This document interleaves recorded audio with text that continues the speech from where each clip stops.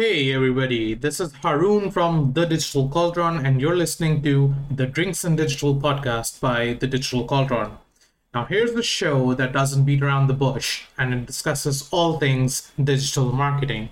We tell you how your business can leverage digital marketing in a way that even a 5-year-old can do it. Not only that, we will also feature industry experts that can answer that one pesky question that's always at the back of your mind.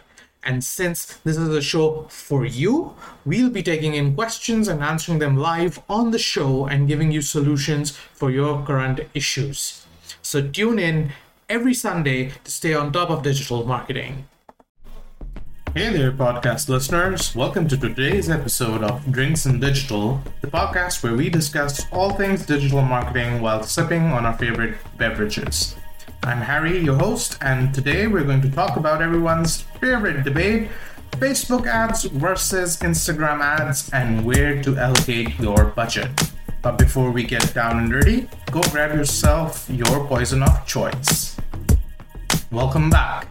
Now then, ads. Who doesn't love scrolling through their feeds and being bombarded with ads? It's like a fun little game of how many ads can I see in the next 5 minutes? But in all seriousness, there are 6 important things to consider when deciding whether to advertise on both platforms or just one. First off, let's talk about audience reach. Did you know that about 75% of Facebook users are also on Instagram? That's right, folks. You could potentially reach 25% more people by running your ads on both platforms. But don't forget to use the audience size estimator tool to make sure it's worth your while. If the difference is within 10%, it's probably not worth running on both platforms. You're better off with just one. Next up, ad format. Instagram has really upped their game with some cool e-commerce features, making it a great platform if you're looking to make a lasting impression with some memorable imagery. But if supporting text content is more your aim, Facebook might be the way to go. Now then, let's talk about audience consideration stage.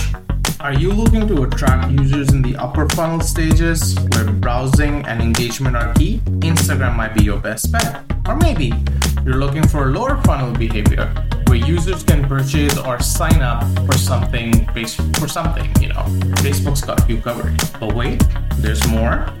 Supporting text content is another important factor to consider. Instagram is all about visuals, so if you're relying on text to convey your message, Facebook is the way to go.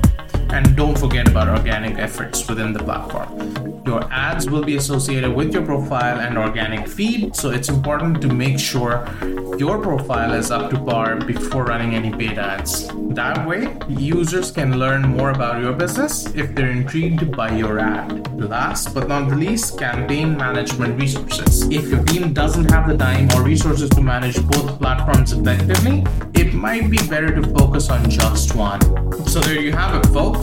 When deciding whether or not to advertise on both Facebook and Instagram, consider audience reach, ad format, audience consideration stage, supporting text content, organic efforts within the platform, and campaign management resources.